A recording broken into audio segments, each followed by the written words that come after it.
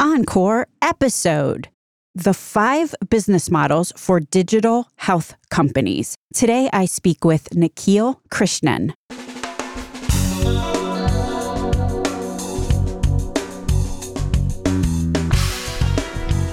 American healthcare entrepreneurs and executives you want to know. Talking. Relentlessly seeking value. This week, I am with my Aventria team on site at one of our clients. We are holding a full-day workshop to help our client figure out who all across the healthcare industry they will need to get aligned with to achieve greater success in the market and how to handle all of these inevitably conflicting interests strategically and also potentially from a messaging standpoint. I'm one of the subject matter experts who gets to pipe up during the part where we talk about all of these market dynamics, what everybody is up to, and who is going to want what, so the client team can do their thing and get paid for it. Anyway, I say all this to say that this week I am pretty darn busy, but also thrilled to encore this episode with Nikhil Krishnan, founder of Out of Pocket, and one of our most popular episodes in the past 12 months. With that, here's your encore. My guest today is Nikhil Krishnan, who is the founder of the Out of Pocket newsletter. I was talking with Nikhil, and we identified, or more accurately, he identified 5 business models of digital health. What makes each model distinct is a few factors. If you weren't in the healthcare industry, you'd probably expect that I'm going to say that the biggest factor a business model must hinge on must have something to do with patient outcomes or care, something that has something to do with the hopes and lives of patients. Except no, mostly our models do not define themselves by attributes of their patients, except on one dimension: who is paying their bills.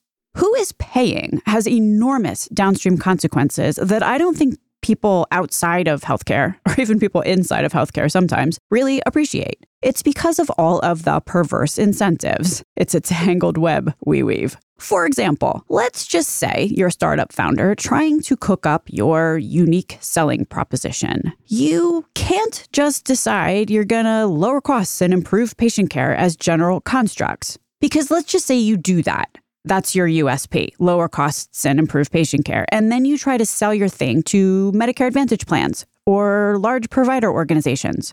Oh, right. Medicare Advantage plans, or even commercial ones, they don't care about the total cost of care. Neither do provider organizations unless they take on sufficient risk to care, and many do not. In fact, as came out in that JAMA article the other day, link in the show notes, it could be construed that entities such as these carrier health plans have a perverse incentive to see total costs of care go up. So right, you're the startup founder again in this case study, don't forget, you naively trot into some administrator's office with a great something or other to reduce total costs of care, and you'll get cast out upon your petard on the quick. Every single day of the year in my world, I see people make this same mistake over and over again, not tailoring their product market fit to any particular market, with the recognition that some in this healthcare industry have a vested interest to see costs going up, and some have a vested interest in costs going down. Either way, if we're talking about large organizations here, and even some small ones, the money wins over patient care. So sad to have to say that, but listen to episode 351 with Dr. Eric Bricker, and you'll get all the context you need on that point.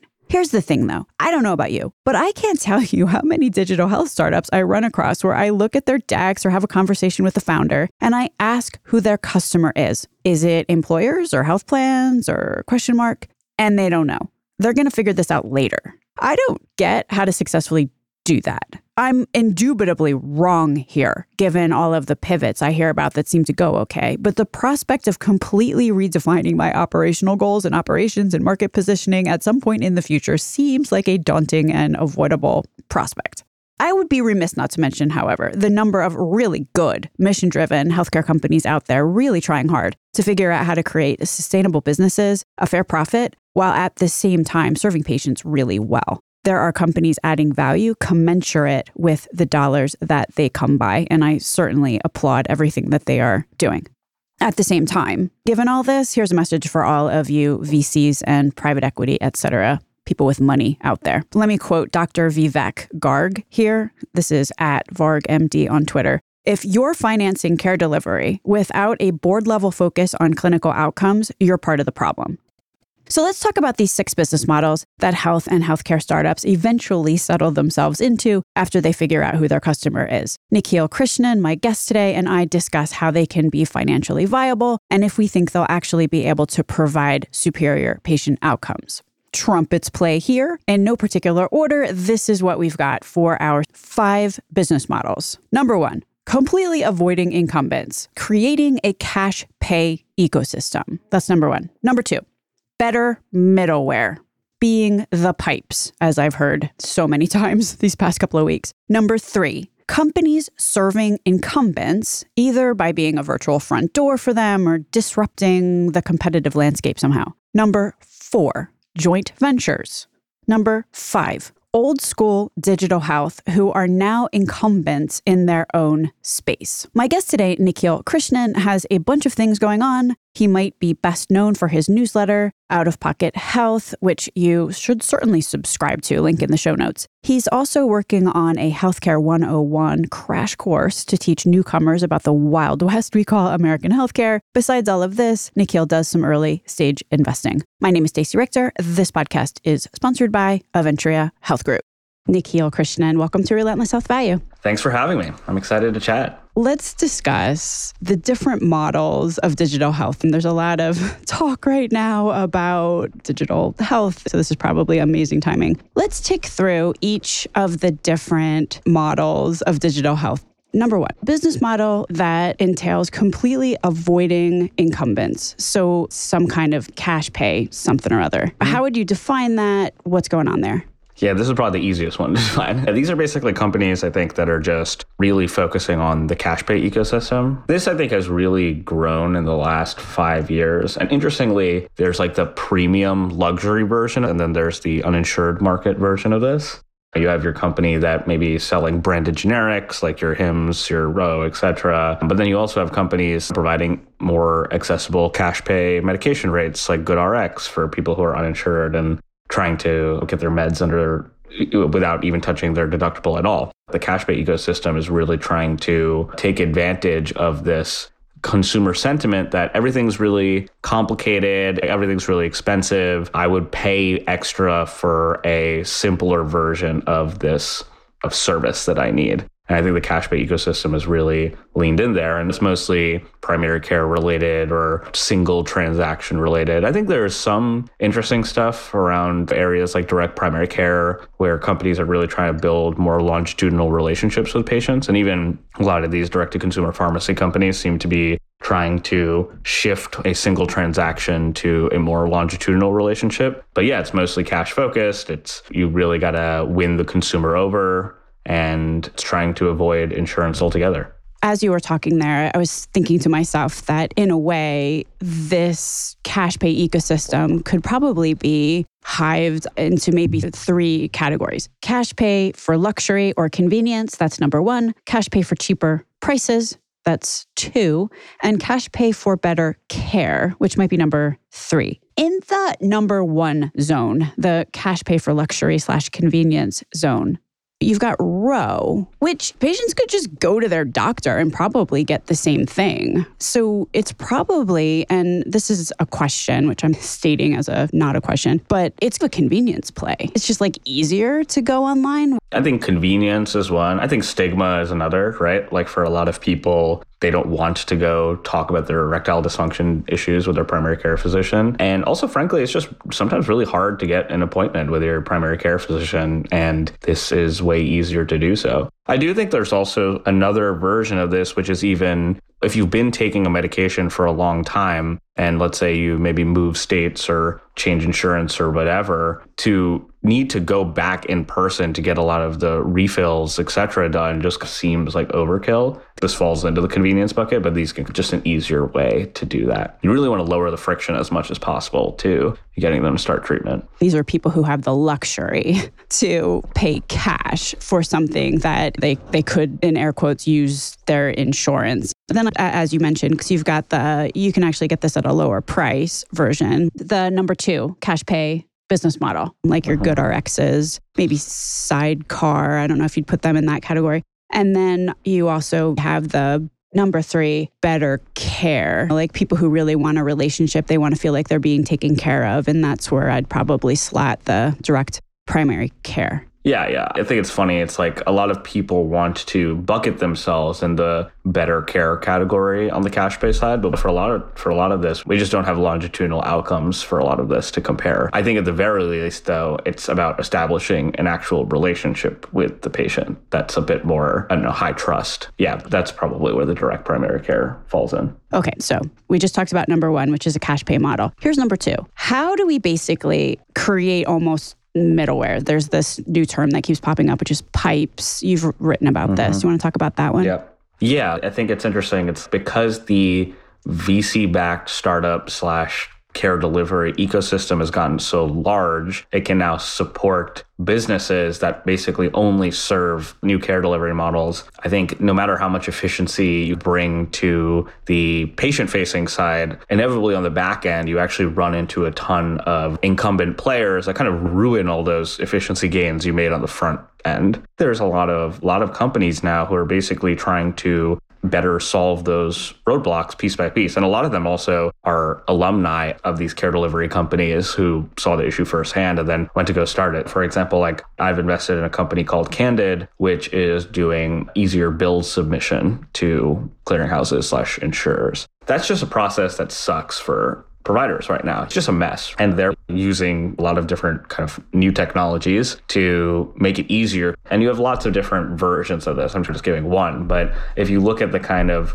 stack of software or even people that providers have to use on the back end to either gather information, help display information to patients, et cetera, there's a lot of kind of gaps and missing pieces. And so you have this whole wave of API-first companies that have been created to fulfill those needs. You have TruePill to do pharmacy fulfillment. You have Ribbon to have provider directories, like I said, Candid to do billing submission. So there's a lot of, I just think, much tech-first new approaches to these problems. Ribbon, which is doing provider directories, sure, they like pipe in whatever more accurate provider data into your application. But as you, the end user, start verifying whether a provider is correct and et cetera, it pipes data back to Ribbon so that the product on Ribbon side actually gets better for other customers as well. So I think that's actually important to like understand that you need to have a kind of bidirectional data flow that's passive, right? Because for a lot of, I think, companies or providers, they'll have people do this, right? And if you ask a person to not only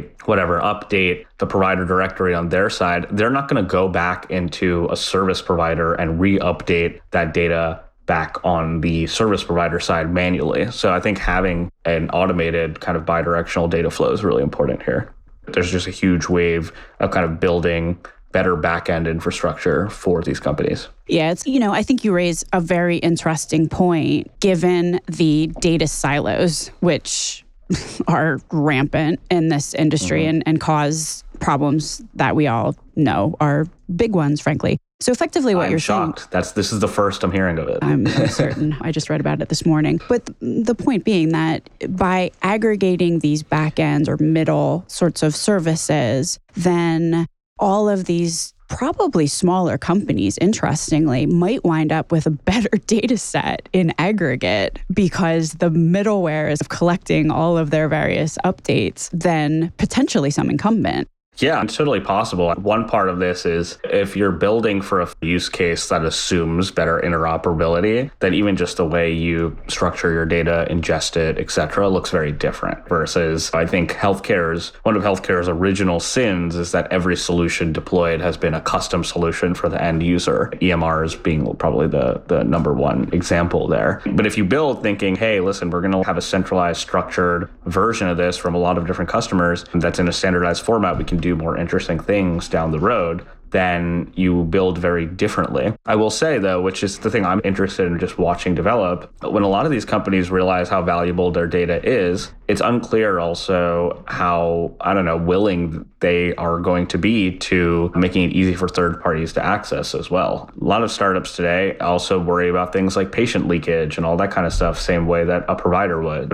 I think I'm interested to see how they navigate this going forward of being a interoperable company that is friendly for patients to port their data in and out, but also trying to make sure that they keep patients in their ecosystem. When they figure out the value of their data, it's going to be a tug of war between the mission-driven portion of their value prop, so to speak, and then the financial one. So we'll see whether some of these startups turn out to be, let's just say, a little bit more patient-focused maybe than some of the incumbents, and where their fiduciary responsibility takes them. Yeah, it's worth noting that there's different types of data sales and data interoperability. And so you can, if you're selling de-identified data in an aggregate data marketplace or data broker, that's being used for a very different use case in a lot of cases than things that patients would see. So it might be used in the back end for identifying physicians who have certain prescribing behaviors, or might be used to identify, like when treatments are switched from one to the other. But it just needs to be directionally correct. It doesn't need to be specifically correct. Versus if you want to be able to port data from one application to another, patients basically initiating, that's a very different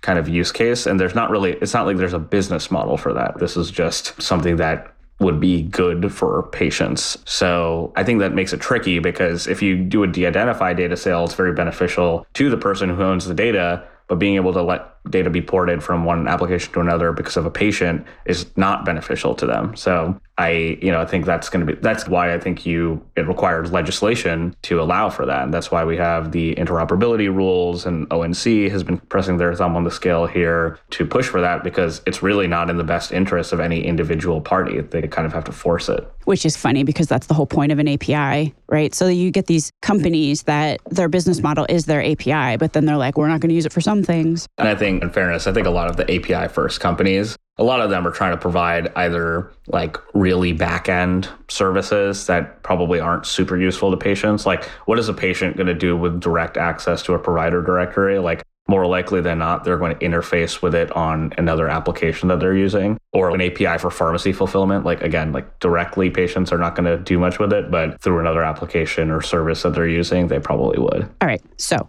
moving on. Number 3, companies who are serving incumbents. And by incumbents, what we're talking about, and most people who listen to the show probably know, the big PBMs or the big health systems maybe, or the big carriers, the Buca plans, Blue Cross, United, Cigna, Aetna, Humana, who are the startups who are serving these gigantic entities. I think this was probably the first wave of any digital health company, was targeting these large players, because contract sizes are huge. They need to build in a lot of new tech capabilities and all that kind of stuff. People who are selling analytic solutions or selling a lot of point solutions to solve specific workflow pain points within them. And I think the reality of the situation is, I'm personally just not a huge fan of startups that are like selling to these large incumbents. And there's a few reasons why. One, I think they're just, the universe of them is just really small. And so unless you're the person who gets in, then that channel gets saturated pretty quickly. And then the other thing is also just that for a lot of these companies, I don't think selling tech to large incumbents is going to move the needle in healthcare. Like, they're not going to rebuild processes from the ground up. Their business models are very focused in fee for service or rebates or whatever the thing that has been dominating for the last 50 years is, and they're not going to meaningfully change that. So you basically just have companies who are coming in and offering to do that, but marginally faster, maybe, or can enable more volume to pass through, et cetera, which I just don't think is that interesting, frankly. And I think that channel gets saturated pretty quickly. But the contract sizes are huge. You can be a company that sells to one or two of these guys and basically be riding high. So, yeah, I agree with your points. If we're thinking about this from a patient or even a doctor or any of the other types of healthcare workers' perspectives. On one hand, from a business model perspective, it's a whole lot easier to sell to one carrier than to try to convince however many employers who aren't interested in talking to you anyway, for example, to purchase your product, or to go after the Medicare Advantage market, which everybody has obviously realized. What did Don Berwick call it the other day? The money machine. So anybody trying to cash into that money machine, get that till drawer to open in their direction. I will say that one area that I think is exciting is helping sell into, I'll call them incumbents, but really old school, the traditional business model that you see for small, medium-sized businesses, and help them transfer to new business models. So for example, Aledade, who is helping primary care groups transition more to value-based and different kind of CMS models and take advantage of that. I've invested in a company called a Pair Team, which is helping a lot of Medicaid-focused primary care clinics take part in value-based care models. So I think there is something about helping smaller versions of companies pivot into new business models. I'm mostly talking about these like large Fortune 500 size incumbent, trying to sell into them or get them to turn their business model is just impossible. And then also one thing that seems to surprise everybody who is trying to sell anything to, for example, a carrier dealing with the self-insured insurance market or Medicare Advantage, like they don't care anything about total cost of care. If you go in with the total cost of care message, they're kind of like, what else do you have? Considering that the majority of Americans, I think I just read the other day, are delaying care due to cost. This is not something that if we're thinking about from a patient perspective that we can overlook, that you have these incumbents who honestly have a business model that is bolstered by increasing healthcare costs. And one of the promises, at least that I see for some of these smaller entities, is their ability to reverse that trend. It's like a really dark and twisted thing when you realize that one, most of the existing healthcare companies make more money the sicker you are, right? This is not really shocking to anyone. But the thing that I also think is really weird is that these companies, most of them are actually getting extra money for the more expensive stuff. So that makes maybe more sense for hospitals. Like it's maybe more intuitive. Oh, you need more complicated surgeries. Like you'll probably end up getting more money. The thing that I think is weird for a lot of people is if you look at payers, for example, because of even how medical loss ratios work, where they, can only keep 15% or have to pay out 80 to 85% in claims, they are optimizing for the 15% they can keep. So they actually don't really have a huge incentive to negotiate prices down. And I think now with a lot of the new price transparency stuff, you can actually see how bad of negotiators they are in a lot of cases, even worse than what you probably could do as an individual negotiating cash pay. Or PBMs, for example, negotiating, you think they're supposed to negotiate better rates for drugs, but for more expensive drugs, they get more rebates. And so they're more incentivized to actually push people towards the more expensive drugs. So there's just such a convoluted mess in the back end that I think the average patient maybe thinks that they're buying, when they're going to health insurers, et cetera, they're like buying access to their group negotiated rates, when that's actually not true. The incentive misalignment because of the core business model really just like messes that entire thing up. Anyway, I think for at least some of these new companies that are maybe trying to go at risk earlier or really building from the ground up in, capitation or total cost of care models, they at least they're building at least something new. And by the way, what you were just talking about relative to many of these incumbents are incented to see prices go up. There was just a big JAMA article the other day, which I talked about in episode 352 with Dr. Eric Bricker, that actually validated that with math. So let's talk about business model number 4, which is joint ventures that work in tandem together. I think as the digital health ecosystem matured, I think a lot of companies tried to figure out what their core competency was. And for a lot of them, it was not distribution specifically. And so I think for a lot of people, a lot of companies, they viewed joint ventures or partnerships as a way to take advantage of the best of both worlds. Them being good at things like R&D and actually product, and then relying on a much larger company to help with distribution, have their brand name associated, and utilize their sales force. Some examples might be Verily doing joint ventures with a lot of large pharma companies, large med device companies, Pear Therapeutics doing digital therapeutics company, kind of commercialization partnerships with large pharma companies. I actually don't think that this is impossible to pull off. I definitely think it is. But what I have seen is that it is really complicated, I think, for companies who are supposed to be the distribution angle to distribute a totally novel product if it's not as analogous to the existing products that they normally sell. So an example is, if you look at Pear, they are selling a digital therapeutics product, which looks very different than a drug. And I think that their original partner was Sandoz, which is focused on generics. like a novel digital therapeutic is a very different sales and distribution process than a generic drug. And so I think, and then even when you see Verily working with Onduo and Sanofi being their partner there, I believe Sanofi actually pulled out, the novelness of these care models and the novelty of the products themselves, I think make it really difficult for a lot of those companies to really understand what they're getting into and what if their value proposition actually aligns with this new business. So I don't think it's impossible to pull off. I actually think it can work really well, but I think it was way easier, I think, before you actually hit the commercialization part to see how that might work. I think that it probably works best if it's something that either,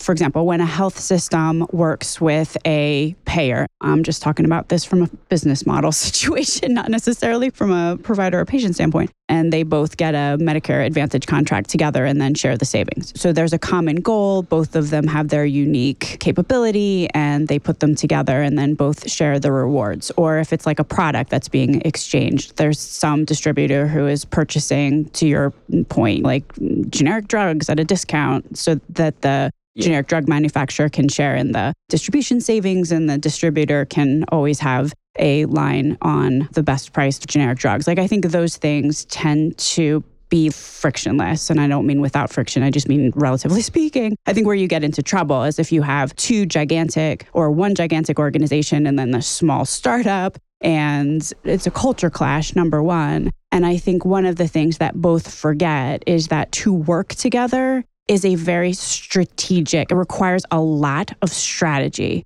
And sometimes I find myself in the middle of some of these conversations. And I think that is something that both really neglect, that they think about things in their own silos. They do not think about how it's going to affect or be received. Like, communication is all about what someone hears, not what you say. And I think that's something that is universally overlooked. I'm very curious. A lot of the partnerships I talked about were a little closer to the pharma side of the things, but I think right now you see a lot of partnerships that are focused way more on the payer and provider side. A lot of these health plans offering virtual health plans in tandem with a virtual primary care provider, or a lot of health systems basically working with companies that are doing more patient engagement solutions. I think that's new right now. HIMSS partnering with the Ochsner Health System, or United and Galileo basically doing virtual first health plans. There's a lot of, I think, different kind of experiments happening, and I'm just curious to see how it works out, because I think that's like a little bit more of a culture clash than anything else, but we'll see how it plays out. I think maybe companies have actually figured this out after years of seeing other companies experiment. I certainly hope so, but if you buy the popcorn, I'll watch with you. Yeah. We'll see. All right, fifth business model here that we'll discuss today. Old school digital health, who are now incumbents in their own right. Yeah, I guess this is like less of a business model and maybe more just like a observation that a lot of these companies now, your Oscars, your ZocDocs, Castlight just got bought, Flatiron. I think a lot of them, they had to build a lot of their own stack, like tech stack and services, et cetera, themselves, because it was at a time where digital health was a very new thing. And now a lot of them are pretty large, and you can actually build companies way faster even today with some of the new API services that we talked about before, but also just because the ecosystem has matured so much. So it's just interesting to see a lot of them, first of all, become customers and acquirers in their own, but also just that it's just such a different time. Like, even a lot of those companies now feel like there are new challengers coming to try and replace them. Indeed. And they probably do have their own and different challenges than the upstarts. Like, for example, as you just said, they have an older tech stack and they're competing in the market in a sort of different way. So it will, I agree, be interesting to see how the dynamic plays out between the really big incumbents versus the upstarts versus some of these maybe middle children who have a foot in both camps, really. Actually, some of those first wave digital health companies like your Oscars and all that kind of stuff, they may actually be more palatable acquisitions for a lot of companies that maybe want to bring more tech talent into their companies for the larger Fortune 500 incumbents than the really small, tiny, not proven out companies yet. PillPack was acquired by Amazon. Flatiron was acquired by Roche. Not only do you kind of get tech talent there, but if you want to actually expand into new business lines or buy a book of business, some of these might actually look more attractive than the smaller companies. So time will tell. Let me ask you this, Nikhil. So somebody said this coming out of JP Morgan, and I was kind of thinking this myself the other day based on a couple of conversations that I have had with a couple of different founders or people who work at startups. If you ask them about their business model, or even to a certain extent, if you ask who their customer is, who's going to pay for this, you get this stare that's somewhere in between squirrely and blank. And then they can't answer your question. So I'm not sure if they can't answer your question, it's something that they haven't really thought through clearly, or they have thought it through and they came up with 6 ideas and they haven't yet decided, or whether they honestly don't know. Yeah, it's funny. If you go to a startup's page and they don't have the case studies or for hospitals for payers tab, that's when I know I'm like, oh yeah, they're still figuring it out. They're not totally sure. I think the thing that's hard for startups is their solutions are in a lot of cases broadly useful for a lot of different use cases, but there's a lot of feature specific stuff that they need to target one channel at a time. And so I think a lot of them try to build the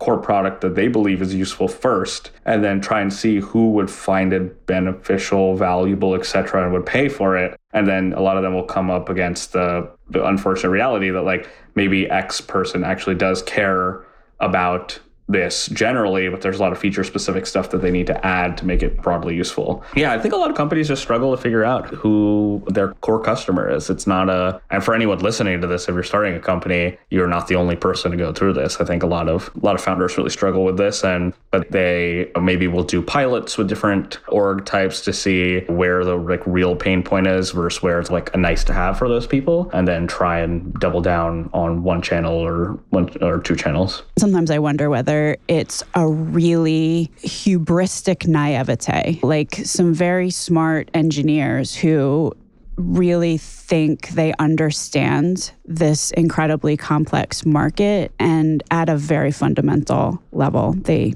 do not. I will say that I think that the experimentation path has just gotten much faster now, for new, and again, my goal is to get new people into healthcare. So I always encourage people to, come try, experiment, see what works, what doesn't, and whatever. There's the term idea maze, which is trying to hit on a bunch of different ideas until you find the one that kind of sticks and works well. I think actually the ability to go through the idea maze is way faster now because so many previous people have tried the path before, that you can come in, experiment with one business model you think is good or product you think is good, and there's now a whole host of other people who have already tried it, or other even people at Fortune 500 large incumbent companies that have seen so many solutions like X that you can get feedback way quicker, versus I think if you started 5-10 years ago and you tried to pitch X thing and you were so new to the market, no one really knew what to do with you. So now I just think you can come in and you can learn much faster. And again, yeah, this is what I'm trying to do. If I wrote a whole white paper called The 6 Stages of Health Tech Grief, which is the most common businesses I see pitched, and I'm just trying to explain what's really difficult about those businesses. I think I see a personal health record pitch every other week. It's the very common thing when you come into healthcare to be yeah, EMRs suck. We should build a patient first health record. Okay, well, let's at least look at the past failures of this and why they failed. You can be the judge of whether this time is different and why, but it's worth actually just taking learnings from prior companies. So yeah, of course, I think there's a lot of people who come in and they're oh, I know healthcare, I can fix it. But I still think that there's a lot of room for newcomers to come in with fresh eyes to tackle some of these problems, which I think we should encourage and is good. Yeah, absolutely. I wouldn't want to be discouraging to anyone. You just don't want people to run into that cognitive bias. I forget what it's called. Steve Jobs had it when he invested heavily in Segway that went nowhere, because if someone is very good at something, they tend to believe that they're very good at everything. It sounds like someone has not gone on some of these cool Segway tours in other cities, because I don't know, those are fun. Apparently my life is not complete. Exactly. Steve Jobs missed hoverboards, which, that came a few years later. That's really where the Segway shined. That's true. Maybe he was just ahead of his time. So, Nikhil, talk a little bit about Out of Pocket, your newsletter, and about the course that you're currently building and where people can find them. Sure. So, I'm building Out of Pocket. It's outofpocket.health for any of you who want to check it out. I write a newsletter each week where I sort of deep dive into a different part of the healthcare industry, of my thoughts on the trends and all that kind of stuff. And I have a course coming out that is a Healthcare 101 crash course to teach newcomers to healthcare the basics of who the big players are, how they make money, how they interact with each other. I also do some pre-seed and seed stage healthcare investing. So for companies who are trying to build some cool stuff in healthcare, hit me up. And you'll see more stuff coming out soon. I think the field is wide open to help teach people how healthcare works. And I do it in the most shitposting-y way, which I think is hard for the existing people to replicate since they're so buttoned up. But if you want to learn how healthcare works and crack some jokes along the way, check outofpocket.health. Yes, I definitely would second that. Definitely check outofpocket.health. Nikhil Krishnan, thank you so much for being on Relentless Health Value today. Thanks for having me. This was fun. So let's talk about going over to our website and typing your email address in the box to get the weekly email about the show that has come out. Sometimes people don't do that because they have subscribed on iTunes or Spotify or we're friends on LinkedIn. What you get in that email is a full and unredacted, unedited version of the whole introduction of the show transcribed. There's also show notes with timestamps. So you get everything that you need to decide if you want to listen or not, just apprising you of the options that are available. Thanks so much for listening.